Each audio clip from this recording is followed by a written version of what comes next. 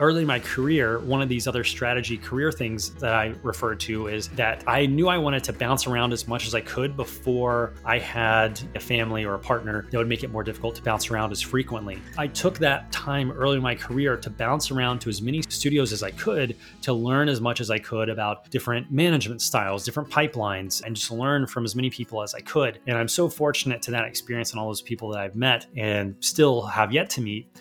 Welcome to this week's Animator's Journey podcast episode. I'm your host, Lucas Ridley, a professional animator that has over 11 years of experience in the industry. And I wanted to share more about my backstory in this week's episode. I've interviewed a lot of amazing animators, and I thought it was time to give my backstory about how I've made it to where I am now, from living at my mom's as a 26-year-old, broke, no job, divorced, to then in just a very short amount of time working at Oscar-winning animation studio and working on blockbuster movies and video games, and the strategic career decisions I think I made along the way, and hopefully some advice that I can give you in your own animator's journey.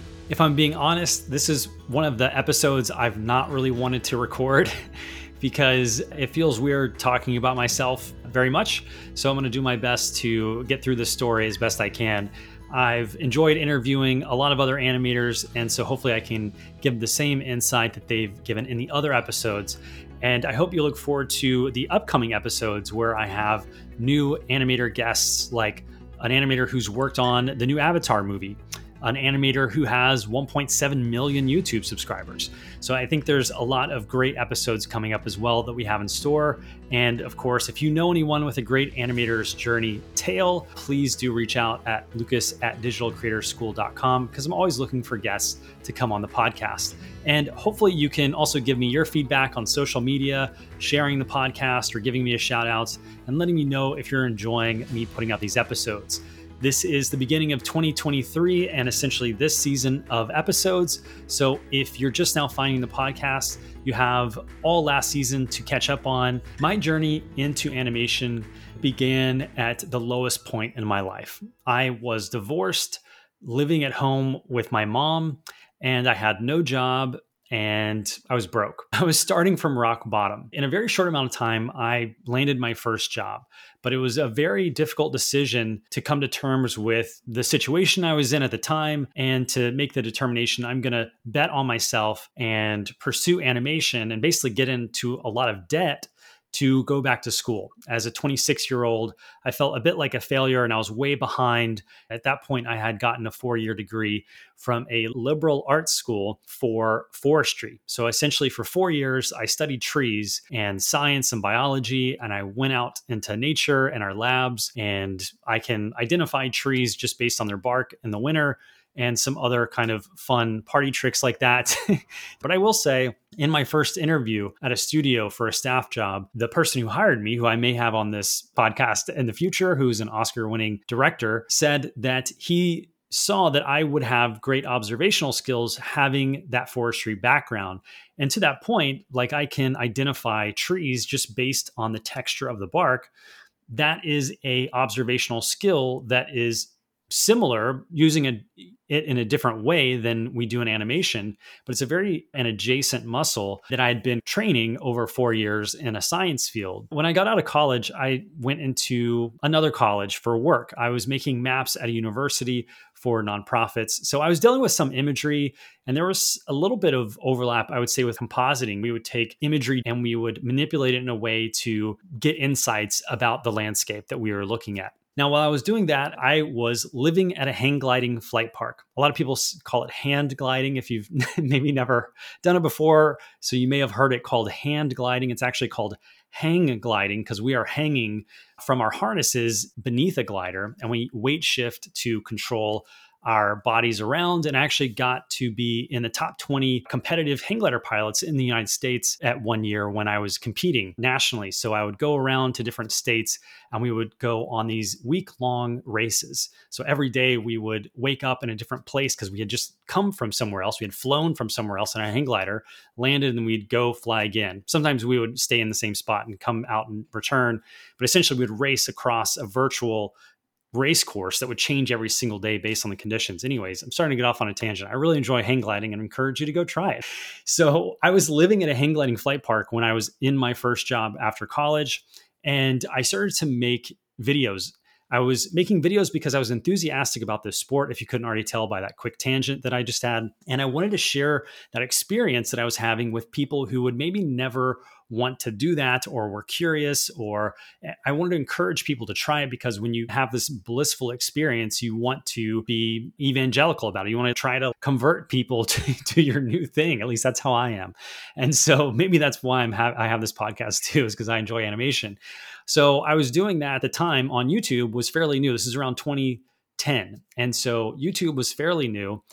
Video on the internet in general was new. And a lot of brands would host contests on YouTube because they didn't have the capabilities on their own websites to even host video. So they would pay YouTube to host video contests where they would get user generated content, and then they would have some type of voting mechanism or something to determine the winner. And I would create these hang gliding videos, which was fairly niche at the time. This is just right when wingsuit flying started coming out and people weren't really familiar with those types of aviation extreme sports. And so I stood out from the pack of a lot of user generated content because of that uniqueness that no one had really seen before, I think. And I was at the time teaching myself Adobe Premiere. I was teaching myself After Effects. And I had known a little bit about that because I had also been rock climbing quite a bit in college and through my high school years. And I would film and make these little rock climbing videos with my friends. And I had a Sony camera that used floppy disks when I was in high school, and it could only take 10 seconds of video. So I would have to have all these floppy disks when we go out rock climbing to try to film these videos and edit them together and teach myself editing as a 16, 17-year-old kid. And so I'd had some experience editing up till this point now that I'm hang gliding in my early 20s. And I used that to make these hang gliding videos for these competitions on YouTube. I ended up winning. I won several YouTube contests. I think in one year I won up to maybe around $60,000, which was significantly more than I was making in my kind of low-level first-time job working at this university. So I realized quickly that I should probably switch gears and do this full-time. So I started to freelance. I quit my job. I tried to do some freelance work. And what I found is I didn't know what I was doing in a business sense. So I was underpricing myself and essentially priced myself out of business after buying equipment and gear, and learned a lot of life lessons that way about how to essentially run a business profitably and what to look out for. And so that was a really great learning experience, but it was a painful one because I basically slowly went broke as I couldn't really generate reliable income from competitions because I couldn't depend on the fact that a brand would even be hosting a competition, let alone then beat thousands of other people for the top prize that would make it a livable kind of wage. And so that got me into a bind. And in that process, I was also getting into a creative bind where filming became difficult because I wanted to do more than just hang gliding videos. I wanted to be able to film whatever I wanted to.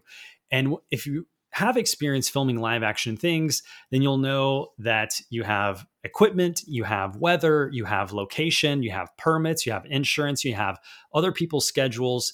And it's a lot to coordinate just to get some filming done if you're trying to work at a commercial level.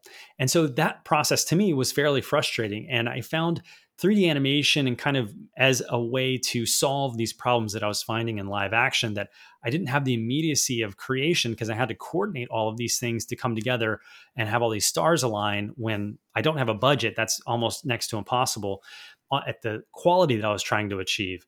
So I couldn't rent the right equipment. I couldn't rent the right lights. But in 3D animation, you could have as many lights as you want. You wouldn't have to rent any of them. You can make a light that would cost $30,000 to rent. You could just create 20 of them if you wanted to in 3D animation.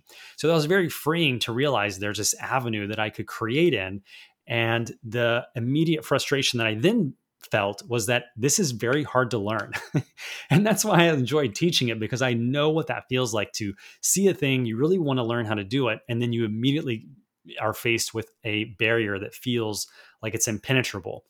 and that you can't really get around it. And that's what I felt when I started to learn 3D animation. Because up to that point, I had learned and taught myself After Effects, I taught myself Adobe Premiere, Photoshop, all these Adobe Creative Suite products, but I couldn't crack the code to teaching myself 3D. And so that coincided around the time when my life was falling apart to a degree. I got a divorce and then I was just becoming broke. And because of those two things, then I had to move in with my mom so I could just make ends meet. And I started to think about maybe I should just go into wedding photography. I ended up filming and photographing a few weddings, and much respect to anyone who does that out there. That's very difficult work. And I realized I think I could be happy doing that, but what do I really want? I really wanted to get into being working on movies. And the struggle I had in my own self was, who am I to think that I could do this stuff? Everyone goes to the movies every weekend, and I don't know anyone who hates movies. Everyone loves movies. Like, so who am I to think that I can do this as a career when everyone else loves movies just as much as I do? There's people who love it even more. And I don't really know anything about 3D animation yet. What makes me think that I can do this, especially at a low point in my life where I had these successive failures to a degree. Very depends on how you want to frame it. I could call those learning moments. I definitely learned a lot from that period of my life. But that was the internal struggle I had. Who am I to think that I can do this? Now, up to that point in my life, I think my outdoor kind of career helped me push forward and trust myself that I could do this. I had, by that point, summited 3 of the 7 summits in the world. I had climbed at a high level. I had competed in hang gliding at a high level. I'd done some things in my life to a fairly successful extent. And so I trusted my abilities and grit that if I put my mind to this, I knew I could do it. If I just don't quit and just pursue this like I've pursued these other interests in my life, I think I can make this happen. And so that's when I took on $50,000 of essentially credit card debt, which I do not recommend you doing. This is hopefully a story of life lessons as well, and mistakes to avoid, and hopefully learning from successes as well. But I essentially had to take it on as credit card debt because I wanted to go to Vancouver Film School. And as an American trying to go to an international private school, I cannot get federal loans, school loans, to go to some international private school. So I had to figure out a way that I could take on that debt myself. And that's what I did. And I chose that school because I already had a 4-year degree, and I did not want to go back to another 4-year school like Ringling or SCAD. I hear great things about those places, but that was not where I was at in my life. I was 26 years old at this time. I'm not trying to go to 4 years and then get out when I'm 30 and then start. I wanted to start making money as soon as I could because I was also broke. And not just that, I'm taking on 50 grand in debt. So I needed to get in and out as quick as I could with the skills I needed to get a job. Now, looking back, would I do that again? Maybe not. That's also part of the reason why I teach online, because I think I can and do provide maybe even more value to a degree, depending on how you're framing it and looking at it, to $50,000. So I know what it's like to be on that cusp of, I need to throw down 50 grand that I don't have and go in debt to pursue this thing and hopefully get the outcome that I want, but not even being sure that's possible. And so that's real motivation of why I teach as well. And I'll get into that, maybe that a bit more later, which has to do with beating cancer. But basically, I got to Vancouver Film School and had very intense time in my life where I was basically working my butt off because I felt that I was behind at 26. Looking back, I realized that's not really the case. I could have taken it a bit easier. At the time, I thought it's all or nothing, and I was really gung ho. So I put in a ton of long hours, and I met some great people that I'm very fortunate to have met who are still my good friends today. Actually, one was my best man at my wedding recently that I call a good friend, Abel Vargas, who also teaches lighting online. You should check him out. He's on Instagram as well. Anyway, love that guy. Love you if you're listening. Thanks for listening, Abel. So went to film school, made a short film, and then immediately tried to get a job. And that was incredibly difficult. It was around Christmas time when at that time, not many people were really hiring because it was a slow time for the holidays. But I was going broke or more than broke, but the cash I had to even live on day to day was running out. And my living situation, the roof was caving in on this little converted garage I was renting, and there was mold in there, and they had to send me to another house to live. And there were not raccoons, there were skunks living under the floor of where the second place that my landlord had to send me to because of the mold in the first place. And then I was having to like sleep under my sleeping bag because of the skunk smell was so bad. And you could hear them like basically under the floorboards. It was rough. And I was in $50,000 of debt. I was not getting any response back from my reels and my applications. I'd been throwing out all these types of emails and trying to look and keep my head on a swivel of what opportunities I could find. One was a very random one that I had a close high school friend send me an NPR, a National Public Radio interview with some guys who do some commercial animation work. And they also did like homesteading kind of stuff. I don't know how to describe it, but they were a very unique group of guys. And I identified with them because I had a forestry background and I did animation. So they had this kind of naturalistic tendency along with commercial work and animation. And so I had reached out to them, and over a few months, I finally heard back from them that there was an opportunity to work with them on a project. I ended up taking that job. That was in San Francisco. So I had to move from Vancouver to San Francisco. But the great thing about that was I also worked with a CG supervisor of a commercial studio from LA. It was basically me and him on this project. And I knew if I could get in front of this guy and show him my work ethic and that I can get this stuff done, where I basically animated a 2-minute short film by myself for these guys, that he would see my potential and hopefully get me hired at the commercial studio in LA. And that paid off. And that was the first part of these strategic career decisions that I made that I think has helped guide somewhat my career to this point. I'm always trying to figure out basically 3 chess moves ahead of how what I'm doing now is going to serve me a year, 2 years, 3 years, 5 years down the road. The first crossroads that I hit was when that commercial studio in LA saw my work ethic as well once I started working there, and they offered me a staff position. Almost on the same day, I think it was maybe the day after, I got the offer for a staff position in Louisiana at a studio that just won the Academy Award for Best Animated Short Film called Moonbot Studios. In this crossroads, I was basically frustrated, like, where were these job opportunities at 6 months ago? And why am I getting these all at the same time? And that's what I found in my career typically. When it rains, it pours, or it's feast or famine. Like when things aren't hitting, nothing is hitting. And then when you do hit something, then you get a bunch of offers and things at the same time. It's very weird how this happens. I don't know if this happens to other people, but that tends to be how things at least happened when I started out. So I had this decision to make. Was I going to stay in LA, work on these big commercial projects, or was I going to take a chance and go to Louisiana on a fairly new studio, but they had just won an Oscar and I didn't really know what they had going on. I think they were making a video game at the time, which I ended up working on for a year and working on some other commercial projects. While I was there, I ended up being diagnosed with cancer, which I successfully fought off, if you can't tell by the fact I'm still here today, about 10 years later.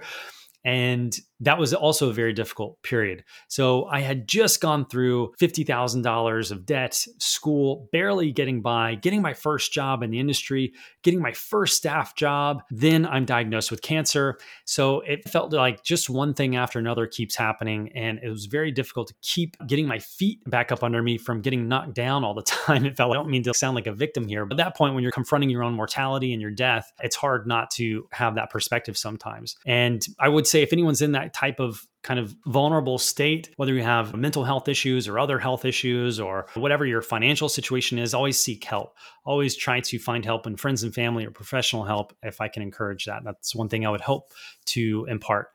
So essentially, I had to get through that period where I had just gotten in the United States, your health insurance is essentially usually tied to your employer. And I just barely qualified for that. So I was also on the brink of bankruptcy, having to go through bankruptcy. But luckily, I had been diagnosed just right at the time that my health insurance kicked in. Otherwise, I would have been in a even much worse situation. So it can always be worse is definitely one thing I've learned through my time. And I'm very grateful for all the opportunities I've had, despite the challenges and setbacks. I do feel like I go through life with a lot of gratitude for the fact that I am still here. And that's definitely one of the gifts that having cancer gave me, was that I know it could always be worse. And so that makes me so grateful for the things I do have. And I have to almost remind myself, because it's very easy to get out of that mindset when our day-to-day lives bring us to the superficial and the stuff that doesn't matter, like you stepped in dog poo or you were late for the bus or something. And so a lot of these things, when those kind of habitual life things happen, it starts to wear you down, where you forget the big picture stuff of what really matters and being grateful for what you do have. And so I really appreciate that experience in my life, where that was a gift that cancer gave me. It also gave me an urgency for life. This is something hopefully I could impart on as well. Is there's a difference between anxiety and urgency. And it was something I also had to learn, that the urgency doesn't have to come with anxiety. You can have an urgency about life without the anxiety. And it takes some practice and a lot of balance and maintaining that. But I really enjoy that aspect as well. And that's, again, part of the reason why I teach, is confronting my own mortality in that sense. Was thinking I'd worked so hard to get to where I was then. Felt like I'd finally got my foot in the door, and it was about to all be for nothing if everything that I had learned up to that point was just going to die with me. And I thought, what was the point of all this if I can't really help anybody? Sorry, I don't really tell my story very much. And so I can forget what it was like. Just telling the story kind of brings me back to that time and how raw that time period is. Man, that really snuck up on me. Okay, sorry, one sec. That was 10 years ago. And you can tell how, I'm trying to I'm trying to tell this story as articulately as possible, and kind of compartmentalize this a bit, just so I can tell the story. But yeah, it can kind of catch up to you a little bit. But that was really part of the reason of the impetus to start to think about teaching and thinking about what I could contribute. Because I've had so many people contribute positively in my life. And I thought, if my life's going to get cut short, I want to be able to have a purpose for it. And so that's kind of what started to help me shift gears on how I could help other people. A couple of examples for me is, when I went to film school, one thing I didn't mention was I was going in to become a compositor. So I wanted to learn how to put two images together, or put CG into live action plates, because I knew After Effects, and that's what I was kind of interested in. And luckily I had some amazing animation teachers. Craig Roberts and Kurt Spurging were two of the animation instructors I had at Vancouver Film School, and they were there temporarily. They don't teach there anymore. Like, the impact that they had on changing the trajectory of my life and showing me that to have that mentor relationship in animation was fairly significant to me and special, where I felt like I could maybe teach myself these other aspects of a pipeline or animation, but I really felt with the animation itself that I needed a mentor's guide. And so those are just two examples of many of the people who have helped me along the way. And there's so many examples. Pretty much everyone I've ever worked with has helped me in some way. But so much more. I know, being at such a low point in my life from trying to pursue this, I know how significant that can be, to have someone lend you a helping hand and help direct you into a better path. And it's really life-changing. And so I thought, if I could have that significance for someone else, that would give my life meaning, no matter how long or short it is. And that's when I started thinking about teaching. I also thought, you know what, I need to take a break and kind of reevaluate what's going on. So after I recovered from cancer, I actually took a break from working in the industry. I was going to take maybe an indefinite amount of time. I moved back to around where I went to college in Chattanooga, Tennessee, and actually was going to open up a sensory deprivation tank center. If you've never heard of those, they're essentially like about relaxation and getting into I've started to forget the inside stuff, but your parasympathetic nervous system. Essentially, it's your fight or flight, or your rest or digest. And going into a sensory deprivation tank triggers the rest and digest side of your nervous system, so you can recover, your capillaries can dilate, your muscles tension can relax, blood flow increase, all the feel-good chemicals can come in, and you can get into what's called a theta state, which is a frequency in your brainwave that people who meditate a lot can get into. It's also the brainwaves every child is in until around the age of 7, or like when you're taking a shower and you have all these great ideas, you're essentially around about in theta state. And so getting into a sensory deprivation tank during one of my friend's wedding weekends, I went out and had this experience. I had a great experience in one. And then I started to be very curious about that side of stuff and then wanted to open one myself. It's still a fairly new thing. Probably maybe most of you haven't heard of it. Sometimes it's on TV shows and they use it as like a hokey sci-fi thing, but it has some significant health benefits and there's research. A lot of it comes out of Sweden because there's a ton of people who do this in Sweden, apparently. But so I took a while off of actually this thing that I worked so hard for. I actually stepped away from it. And that was also a very difficult decision. But I thought, you know what? I've gained these skills. These skills aren't something that aren't just going to suddenly disappear. I've made some okay contacts in my short amount of time in the industry, and I think I can come back to it if this doesn't work out. And I should say I also have a bit of an entrepreneurial spirit in that I like to create things, not just in animation, but for myself. Like I like to cook. I like to make a business. I like to make everything. And it's also something I've struggled with is the shiny object syndrome and just always pursuing a bunch of different things. But one thing I do want to say that I've kind of there's so much, it's hard to talk about myself. I don't know how deep to go down in each individual avenue because it sounds like very self-indulgent. And that's why I don't like talking about myself. So I don't know what people would be interested in hearing about. But I would say at the time when I had cancer, I actually made more money than I ever had in my life at that point, and almost even until now. Because when I had cancer, this entrepreneurial spirit that I'm talking about kicked in where I thought, I don't want to die with 20,000. I think at that time it was maybe I'd paid off 20 or 30,000. I think I had 20 or $30,000 of debt still. And I wanted to pay that off. If I was going to die, I didn't want to have any debt on my ledger, basically, and burden like my family with it or whatever was going to happen to it. I wanted to go down kicking, basically. So I ended up doing also a lot of freelance work at the time when I was going through cancer. And that also gave me a sense of that I could do this on my own if I needed to bridge the gap a little bit and maybe not work for a little while and pursue a business on the side that would take a while to get off the ground. And so that's what I did. I did some live action commercials for Braun, razors. I did maybe one or two for Lego in this period where I stopped working for studios while I was trying to get the sensory deprivation tank center off which did not end up working out because of financing. And I actually returned to animation thinking, okay, I'll just go back to animation and raise the money myself through saving money.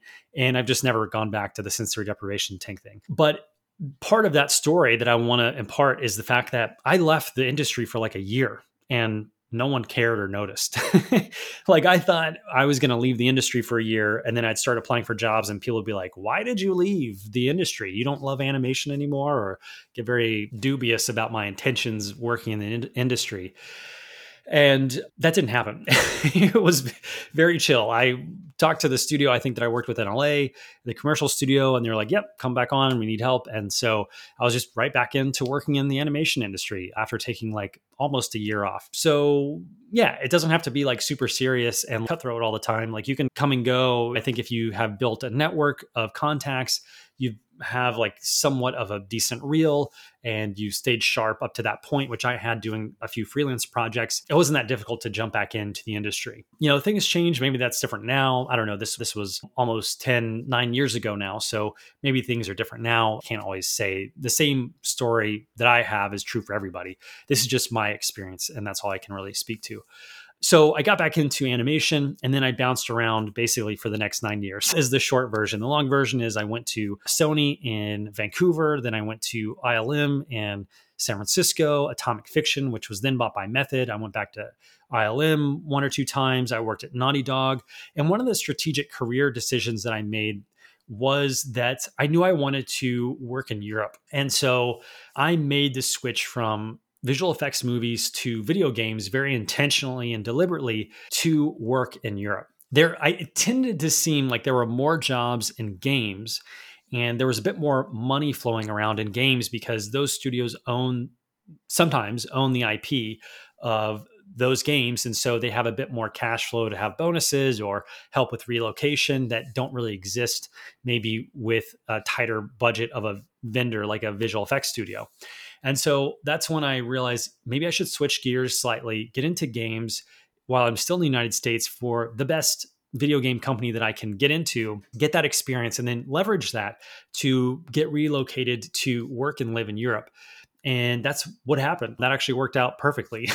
I went and worked at Naughty Dog. So, as a kind of interactive cinematic animator, I was one of their first contract hires in Santa Monica. And so I did a little bit of everything on that game and got a lot of good experience and enjoyed working on The Last of Us Part 2. And then I used that experience and leveraged that to apply for game companies in Europe. I got hired at Rocksteady, and then I worked there for 2 years on a video game as well. That is when COVID happened, and that was intense. And I was very fortunate to have been working in games at that time, because I know there was a lot of layoffs that occurred in visual effects studios as well when production stalled, and the live action plates that you need filmed to work on the visual effects animation in those movies weren't getting created. So that stalled a lot of production. And I know a lot of people unfortunately got laid off through that process that were working in visual effects as well, among obviously a lot of industries. But I also felt fortunate that I had made that switch, and it felt like I was always playing the floor as lava kind of thing, just like barely jumping to the next thing before my foot hits the lava. And so I felt very fortunate and grateful to have gotten that game experience and also still have that game experience, and possibly maybe we'll go back into games as well. Then I worked at Frame Store in London, and now I'm working as a lead animator at Jellyfish Pictures on more visual effects type animation. And so I'm really excited to be a part of that team and start to be working as a lead as well. I've had a few other times of working as a lead, one at PSYOP on a Clash of Clans commercial or 360-degree kind of VR project. And then I've also been a visual effects supervisor for a talking dog commercial, so replacing the muzzle on a talking dog. And so through my career, I've done a lot of other kind of freelance things like that as well. So like I mentioned, the Braun commercial, or directing short films for Lego, and trying to find those things through my career that my career wasn't giving me, because early in my career, one of these other strategy career things that I referred to is that I knew I wanted to bounce around as much as I could before I had maybe a family or a partner that would make it more difficult to bounce around as frequently. So I took that time early in my career to bounce around to as many studios as I could, to learn as much as I could about different management styles, different pipelines, and just learn from as many people as I could. And I'm so fortunate to that experience and all those people that I've met and still have yet to meet along the way that have helped me so much, and have so much gratitude for that experience. And ideally using that now in my lead position, and as I continue through my career.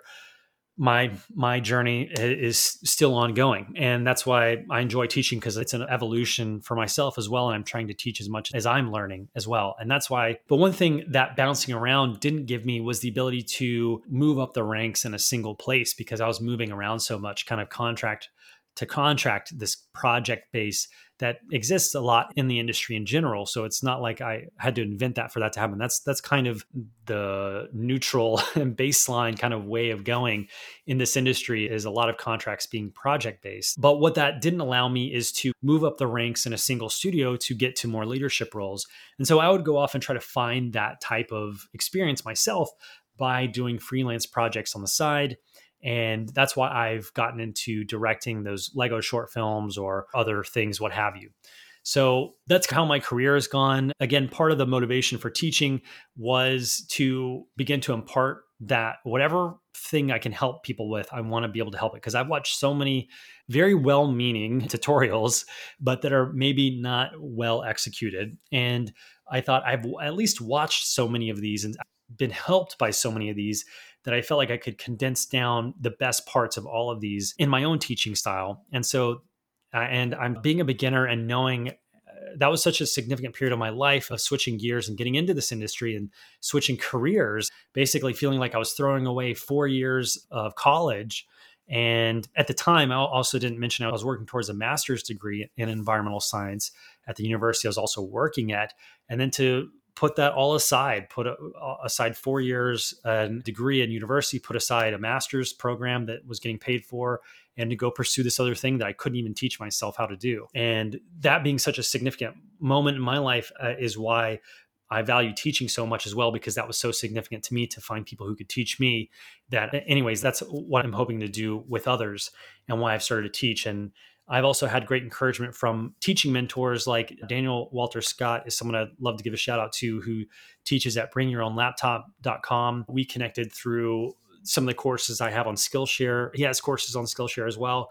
And his encouragement to teach. He's an Adobe certified guy. So if you want to learn about Adobe products, I would definitely go recommend checking his stuff out. And he's helped me so much. I gifted one of my courses to him on his website. Gosh, yeah. But so I started teaching, and that's slowly progressed over the years. The last 5 years or so, I've created about 100 hours of edited course material. And yeah, it's been a great learning process for my own animation. Like I can't BS stuff. Basically, if I'm going to teach it, I have to really figure out the stuff that I've shied away from not understanding in my own animation. And I have to really nail it down because I'm going to be asked from every angle about this thing when I have students. So you have to really learn a thing to teach it. And so I really appreciate teaching, not because I get to tell other people some wisdom that I think I have. It's because I get to learn. It's selfish in that way because it's an excuse for me to spend time learning as well, and always keep that growth and learning mindset. And that I'm always a student, and there's always something I can learn from people.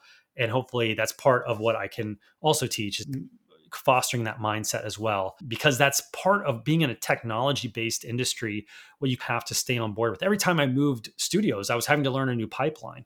There's never a moment where you can just sit back in this career and just coast to a degree. Maybe there are people who have found that. Let me know how that's going and how you found that. But things are moving so quickly in any technology sector like ours that you really have to stay on top of your game. And that's what I wanted in a career. I didn't want to find a career that I could, maybe in forestry, a cliche stereotype is like being a forest ranger. You, I don't know, give the same tour in the same national park or manage private forest land through different timber cycles or what have you. I knew I could probably do that and be happy as well. But for me, I wanted to have something that would constantly be changing and pushing. And maybe I'm sure there's aspects to those other careers that have that as well. But to my mind at the time, that's where my mindset was, is I wanted to pursue something that was maybe faster changing than those other careers I was near to at the time.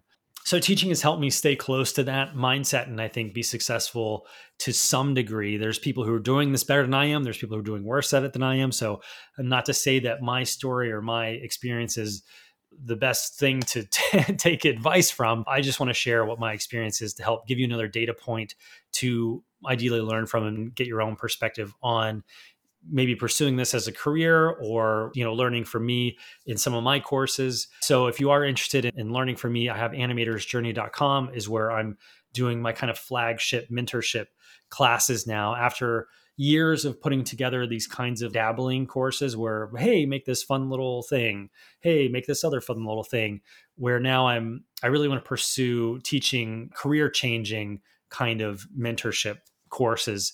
And so that's what I've been developing at animatorsjourney.com with the help of a few other people, especially for the intermediate course, which I'm currently, at the time of recording this, now working on almost opening enrollment for. And that one is going to be only by application.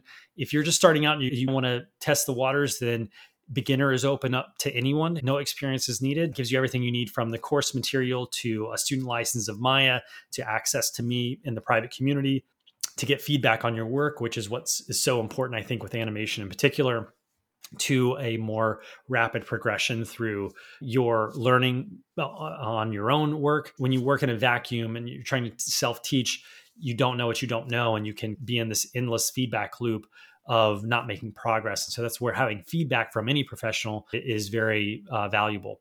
And so there's many places where you can do that, but this is the one I'm making that I think, having tried other online schools and going to a brick and mortar school and trying to teach myself through tutorials and having an experience of all those education types, again, trying to take the best pieces of all of those that I can give to give the most focused, accelerated approach to learning animation in a mentorship environment online that also has lifetime access. Anyway, I don't want to get into the salesy thing, but it just kind of goes into my philosophy of what I'm trying to develop there on what I think would help people the most. And yeah, that's what makes it. I'm not a great salesperson, obviously. I'm doing this because I'm an animator and I want to teach that. And then I have to also for me to be able to do that, then I have to convince people to like trust me to help them. So then I have to learn all this other stuff about marketing and sales and building a business, which is fun in and of itself, but it's not really why I got into animation. So that's something I struggle with as well. And I enjoy learning about it because it's something I like, pursuing things that I don't think I'm great at,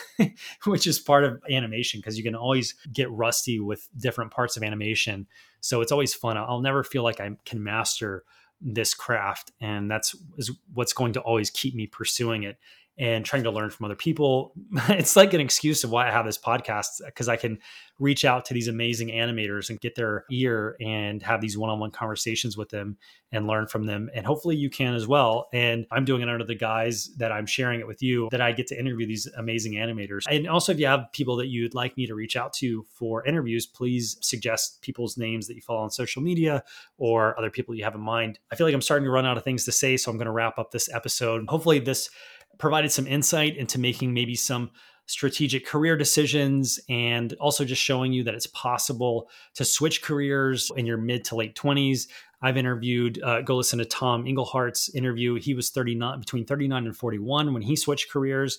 So there's a ton of different data points that you can go collect. And that's what I'm trying to do with this podcast as well, is go collect those data points for you to show all these different kind of this rainbow variety of journeys that people take, because everyone's journey is going to be different. And hopefully that's one thing you can glean from these episodes, is that yours too is also going to be different, but you can take the advice from everyone's own journey and apply it to your current individual situation as best you can, and how you approach, how you think about pursuing these things and making it work for you. Thanks for listening to this episode. Sorry if it felt self-indulgent just talking about myself. It's one of those kind of vulnerable things that I wasn't super excited to do this episode, but I felt like it's unfair for me to ask this of other people if I don't even do it myself. Wanted to share that. And if there's questions about what I've described or things you want me to go into more detail, I'll be happy to do that. If you're listening on Spotify, there's also a kind of new Q&A thing, or it's not really a Q&A thing. You can respond on Spotify. I don't think I can reply, but I can see your comments or whatever. Also, if you just want to message me, you can do that at lucas@digitalcreatorschool.com. If you want to listen to a whole presentation I have about a career in the industry in general, you can go do that at animatorsjourney.com. Sorry, my mouth is getting dry talking for so long now. And you can listen to an entire webinar of me giving a presentation about more specifics about a career in animation. So hopefully you can go enjoy that if you haven't already listened to it. If not, thanks for listening to the podcast. Definitely subscribe so you can be notified of when new episodes roll out now that we're starting back in 2023. And if you're waiting around for the next ones to roll out, then you have last year's episodes to go through as well, which I think people have been enjoying. So again, thanks for listening, and I'll see you next time.